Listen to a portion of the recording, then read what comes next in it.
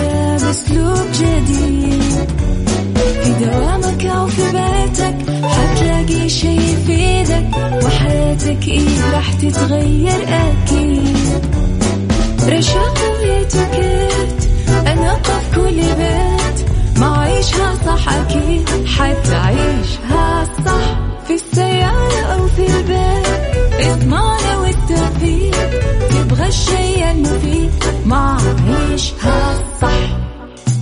الآن عيشها صح مع أميرة العباس على ميكس اف ام. ميكس اف ام هي كلها في الميكس.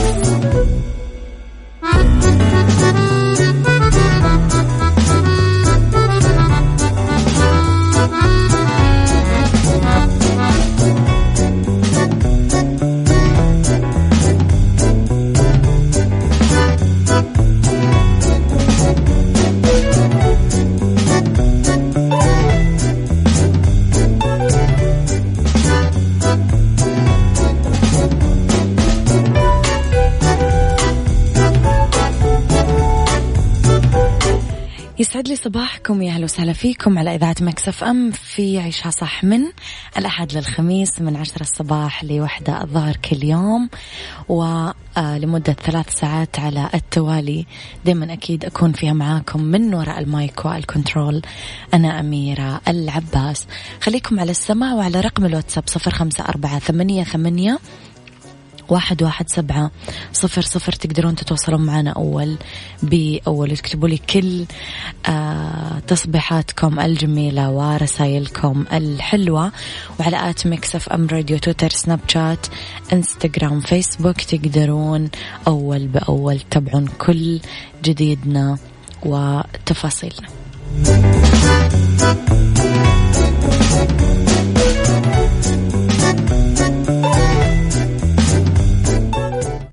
عيشها صح مع أميرة العباس على ميكس اف ام. ميكس اف ام هي كلها في الميكس.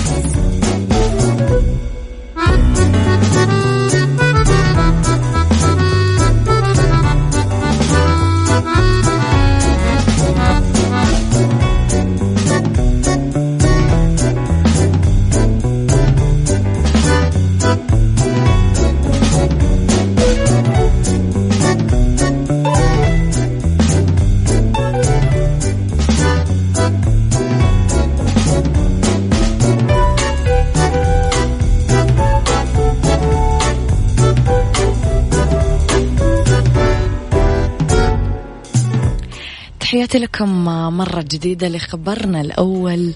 المشي بالغابات والحدائق له تأثير سحري على الإجهاد.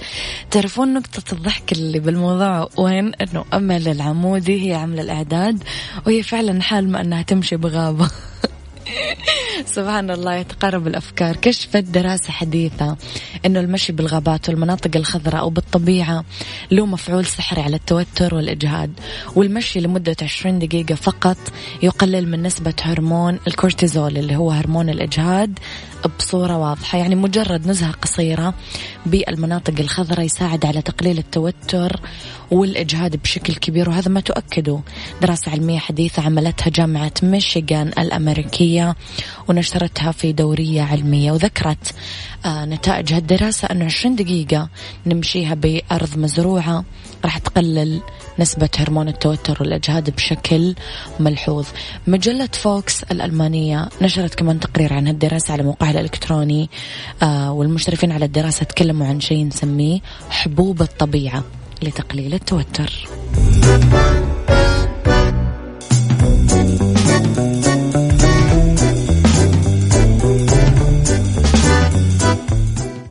عيشها صح مع أميرة العباس على ميكس اف ام. ميكس اف ام هي كلها في الميكس.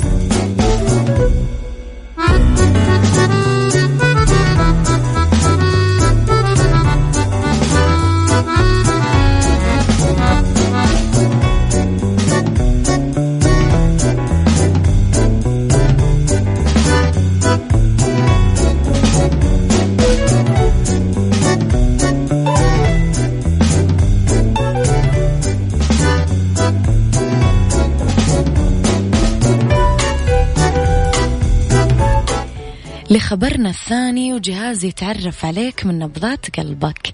يعكف علماء أمريكيين حاليا أنهم يطورون جهاز يتعرف على بصمة القلب باستخدام شعاع الليزر والأشعة تحت الحمراء عن بعد. وضح الباحثين أنه هذا الجهاز الجداد الهزيز يحلل الاهتزازات الدقيقة على سطح الجلد ويحدد نبضات قلبك لما تلبس ملابسك على طول. أهمية هذا الجهاز أنه ياخذ صورة أفضل لوجه الشخص المطلوب لما يفشل نظام التعرف على الوجه في تحديد القياسات الحيوية. ولفتوا أنه قياسات القلب أكثر ثبات بالمقارنة مع القياسات الحيوية للوجه، يعني توصل دقتها ل 98%. الجهاز بحاجة ل30 ثانية اللي يقرأ فيها بصمة الشخص، يعني الشخص لازم يكون جالس أو واقف بدون أي حركة.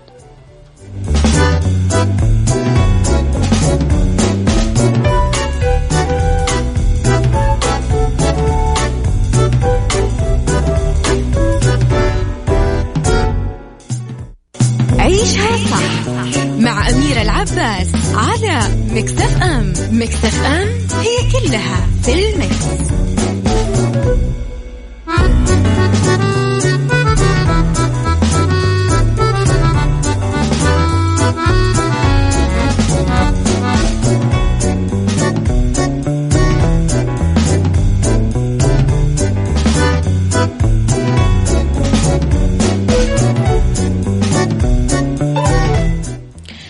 خبرنا الثالث، وبورن كينج، فيلم يجسد مسيرة ومكانة وتأثير الملك فيصل. تعرض دور السينما بالسعودية أواخر شهر سبتمبر القادم فيلم ولد ملكا أو بورن كينج، وهو الفيلم اللي يتناول زيارة الملك فيصل بن عبد العزيز لبريطانيا عام 1919. بحسب العربية، أعرب الأمير تركي الفيصل رئيس مجلس الإدارة لمركز الملك فيصل للبحوث والدراسات الاستراتيجية عن سعادته بعرض الفيلم العالمي ولد ملكا أو بورن كينج اللي يتناول زيارة الملك فيصل بن عبد العزيز لبريطانيا. عرض الفيلم بشكل خاص مرتين بحضور نخبة من المثقفين والإعلاميين والدبلوماسيين من داخل السعودية وخارجها في شهر مارس وأبريل الماضي، وراح يكون العرض متاح للجمهور في دور العرض السينمائي بالرياض نهاية شهر سبتمبر القادم. عبر منتج فيلم ولد ملكا الإسباني أندريس غوميز الحاصل على جائزة الأوسكار أنه كثير مبسوط بإنتاج الفيلم، وقال أنه بعد إنجازه كثير من الأفلام مع كبار المخرجين والممثلين بالعالم قدر ينتج فيلم بورن كينج، وأشار أنه المشروع كان لمدة طويلة مجرد حلم ومحل تفكير وما كان رح يتحقق إلى عام 2015 لما التقى الأمير تركي الفيصل. الجدير بالذكر أنه الفيلم هو إنتاج مشترك بين السعودية وإنجلترا وإسبانيا، وجرى تصويره ما بين الرياض ولندن.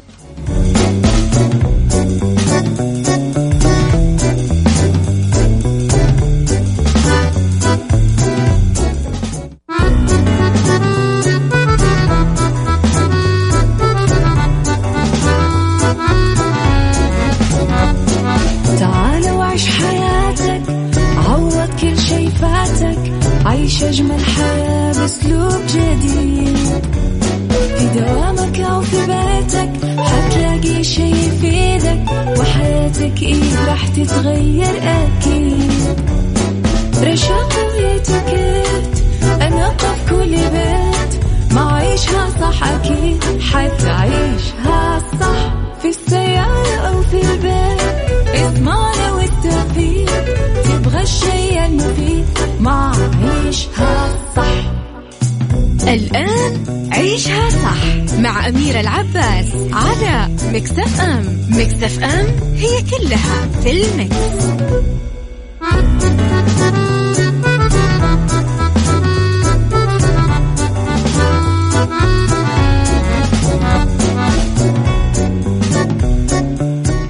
يسعد لي صباحكم، يا أهلا وسهلا فيكم على إذاعة مكسف أم. ساعتنا الثانية تبتدي، بس ساعة لازم نكون كثير ريلاكس وأعصابنا تكون كثير رايقة، لأنه اختلاف الرأي لا يفسد للود قضية، ولولا اختلاف الأذواق حتما لبارة السلع.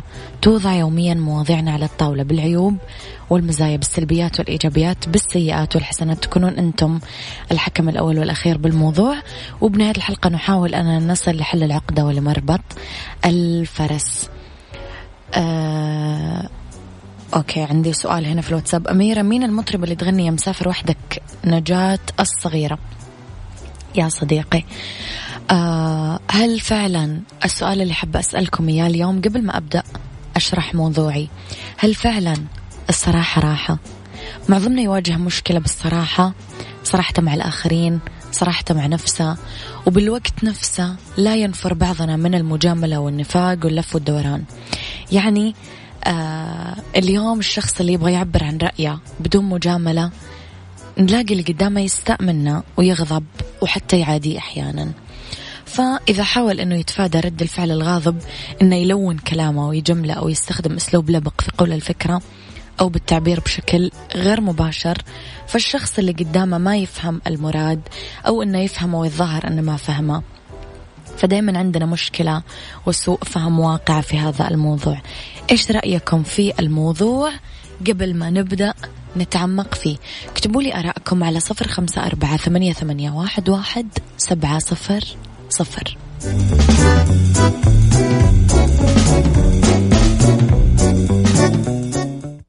عيشها صح مع أميرة العباس على ميكس اف ام. ميكس اف ام هي كلها في الميكس.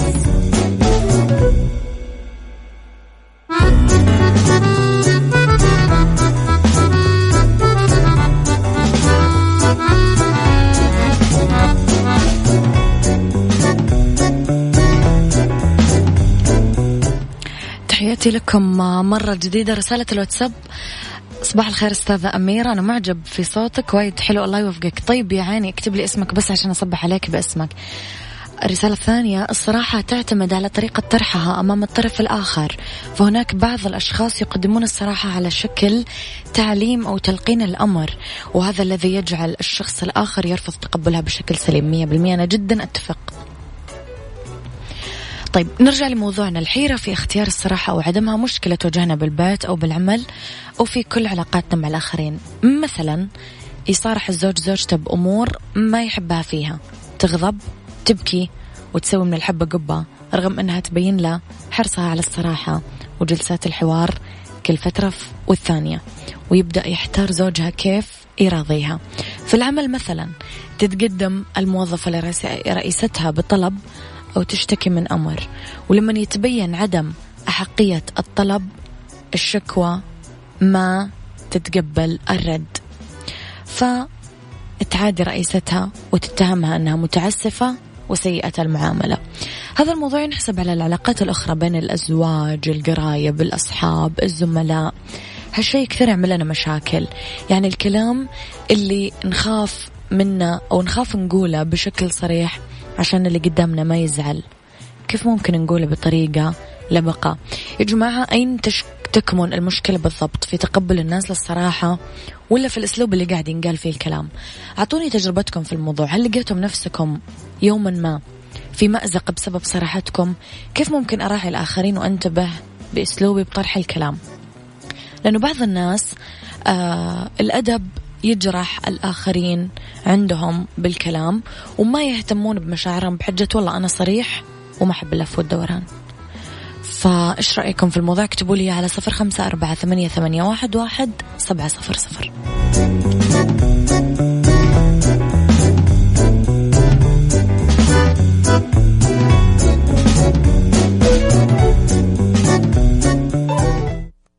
عيشها صح مع أميرة العباس على ميكس اف ام. ميكس اف ام هي كلها في الميكس.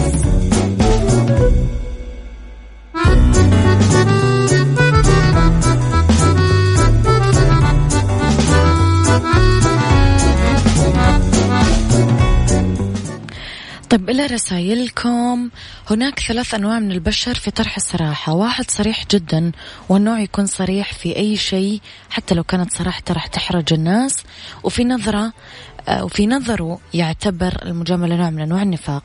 النوع الثاني صريح ومجامل شوي، هذا النوع اللي لازم نتعامل مع الناس بمثل ما نحب أنه يعاملونا فيه.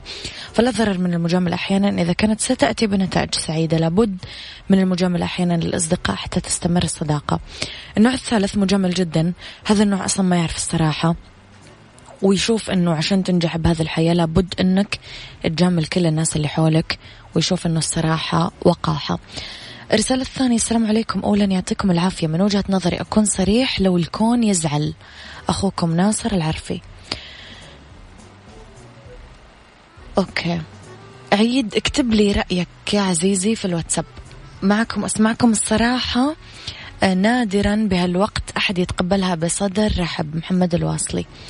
مرحبا، أشواق حامد من مكة. صباح الخير للجميع. خليك صريح عشان تسلم، مهما كانت الصراحة تسبب لك مشكلة في بعض المواقف ومع بعض الناس اللي ما تقدر الصدق والصراحة، استمر صريح واللي يقدرك بيتفهم. رسالة كمان: للأسف أنا في رأيي المجاملات انتشرت وصارت تستخدم أكثر من الصراحة، لأنه في ناس ما تتقبل الصراحة أو تعتبرها قلة ذوق أو عدم احترام في مواقف معينة.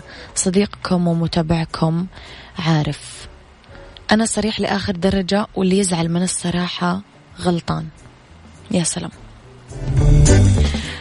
مستمرة بقراءة آرائكم، اكتبوا لي إياها على 0548811700.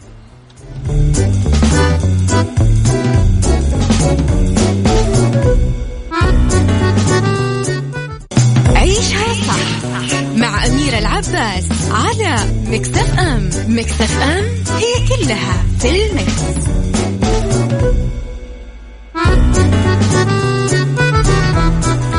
تحياتي لكم مرة جديدة. أوكي، الصراحة مع الناس اللي تتقبل منك الصراحة، أما الناس الحساسين ما يتقبلون منك الصراحة وما تستفيد شيء من صراحتك معهم غير الزعل. عمر، أتفق معك جدا يا عمر.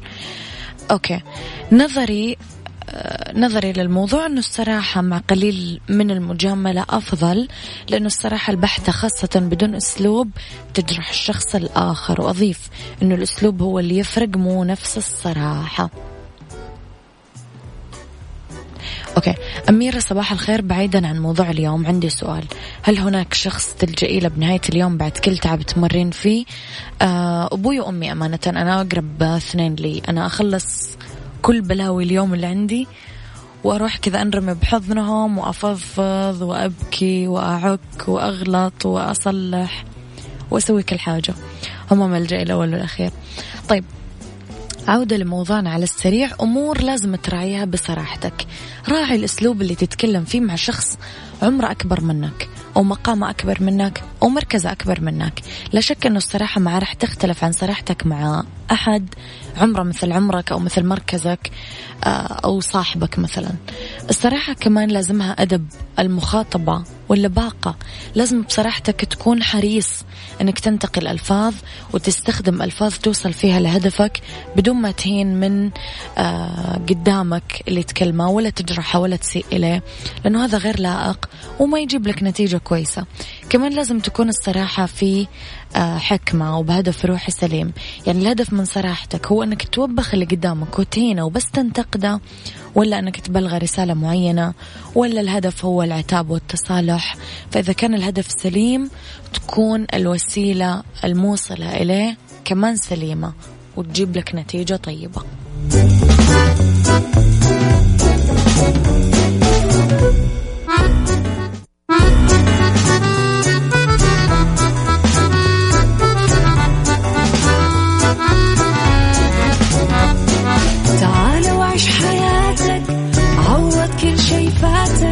عيش أجمل حياة بأسلوب جديد، في دوامك أو في بيتك حتلاقي شي يفيدك، وحياتك إيه راح تتغير أكيد.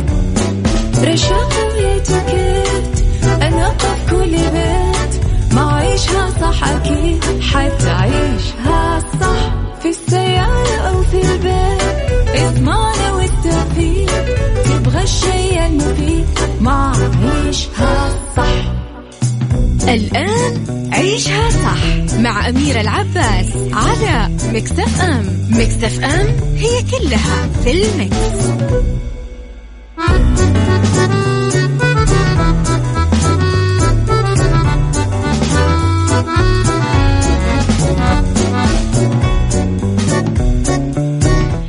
يسعد لي مساكم مرة جديدة، تحياتي لكم. ساعتنا الثالثة أنا وياكم تبتدي ومستمرين أنا وياكم لين الساعة 1 الظهر. أبتدي معاكم باللي تبقى كفاءة. غسالتك تفزع لك. الغسيل للملابس قليلة الاتساخ باختيار الغسيل السريع يوفر عليك في استهلاك غسالتك للكهرباء.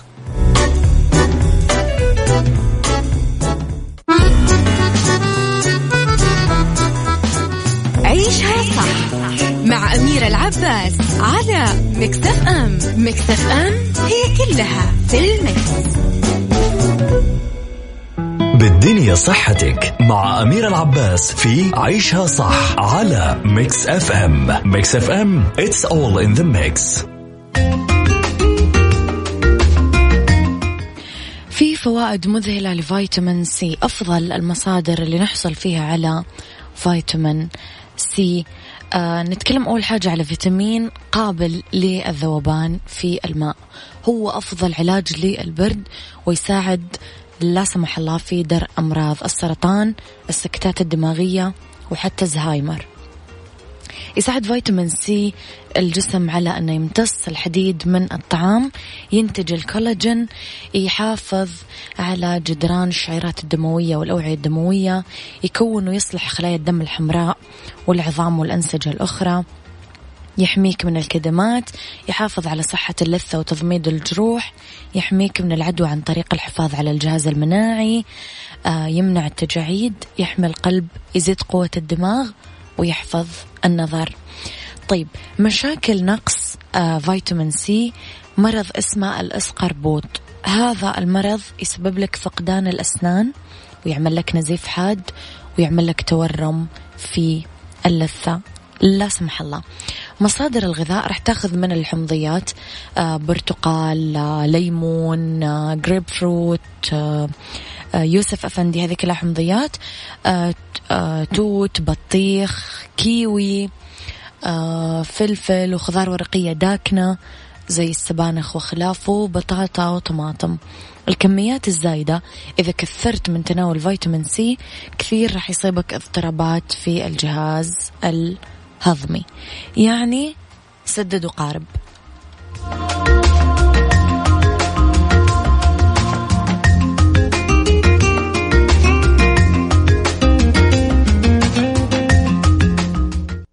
ديكور مع أميرة العباس في عيشها صح على ميكس اف ام.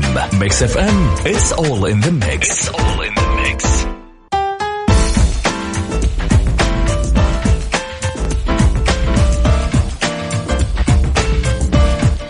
تحياتي لكم مرة جديدة. اخترنا لكم اليوم أبرز نصايح تختارون فيها ورق جدران يبرز جاذبية ديكوركم الداخلي.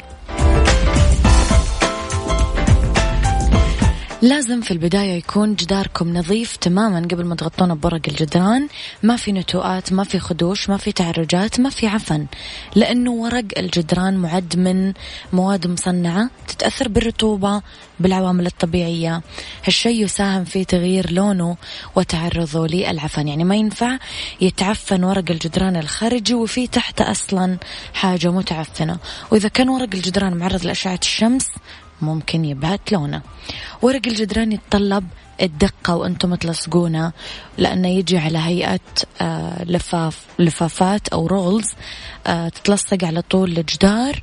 وورق الجدران يعتبر أغلى من البوية، يعني إذا لصقته ما راح تقدر تلصقه من جديد إذا تلصق بطريقة غلط، فلازم من البداية تلصق صح.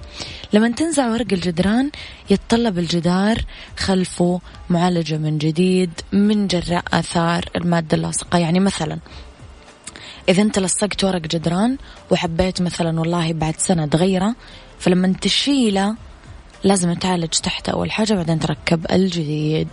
يستخدم ورق الجدران في أي غرفة جوا البيت وأي مساحة حتى لو كانت عملية مثلا مطبخ وخلافه.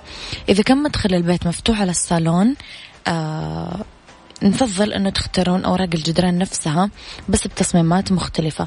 يعني مثلا نختار ورق جدران بلونين بالمدخل وبالصالون نختار ورق جدران بنقوش أو زخرفات معينة بس نفس الألوان عشان يكون الديكور متناسق. النقطة الأخيرة نقدر نكسي ورق الجدران على جزء من الجدار على أنه يكون بتصميمات غريبة، أشكال هندسية داخلة في بعض. نلصق رول ورق جدران وبجانبهم نثبت مراية طويلة من الأرض لين السقف. هذه التقنية كثير يستخدمونها بالفنادق وصالونات تصفيف الشعر، القصور، الفلل وخلافه. أعتقد كذا أنا على قولة المصريين لوز اللوز.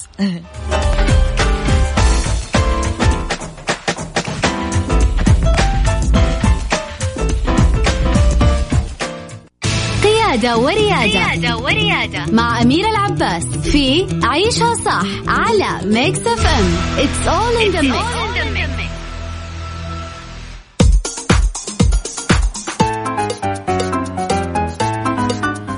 تصرفات خاطئة تضر السيارة. تتسبب بعض التصرفات العفوية والتلقائية اللي نعملها بدون وعي أو اهتمام إنها تدمر سيارتنا أو أجزاء مهمة منها. مهم نتعرف عليها عشان تبقى سيارتنا جديدة. في تصرفات خاطئة تعطل السيارة. أول شيء أنكم ما تستخدمون المكابح اليدوية لما توقفون السيارة على سطح ما هو مستوي، وتكتفون بالاعتماد على غيار الباركينج أو البي. هذا الأمر يخلي وزن السيارة بالكامل يرتكز على قطعة صغيرة بناقل الحركة، وهذا الشيء راح يحطم هذه.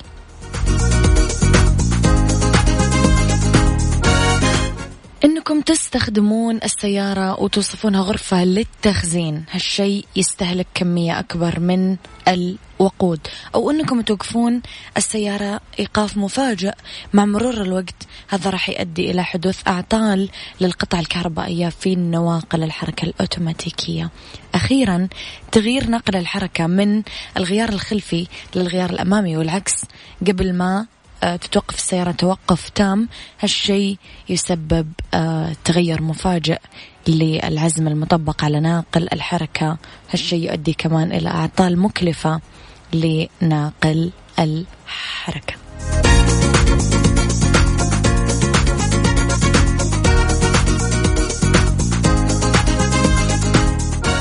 هذا كان وقتي معاكم، كونوا بخير واسمعوا عيشها صح من الأحد للخميس من 10 الصباح إلى 1 الظهر. كنت معاكم من وراء المايك والكنترول أميرة العباس.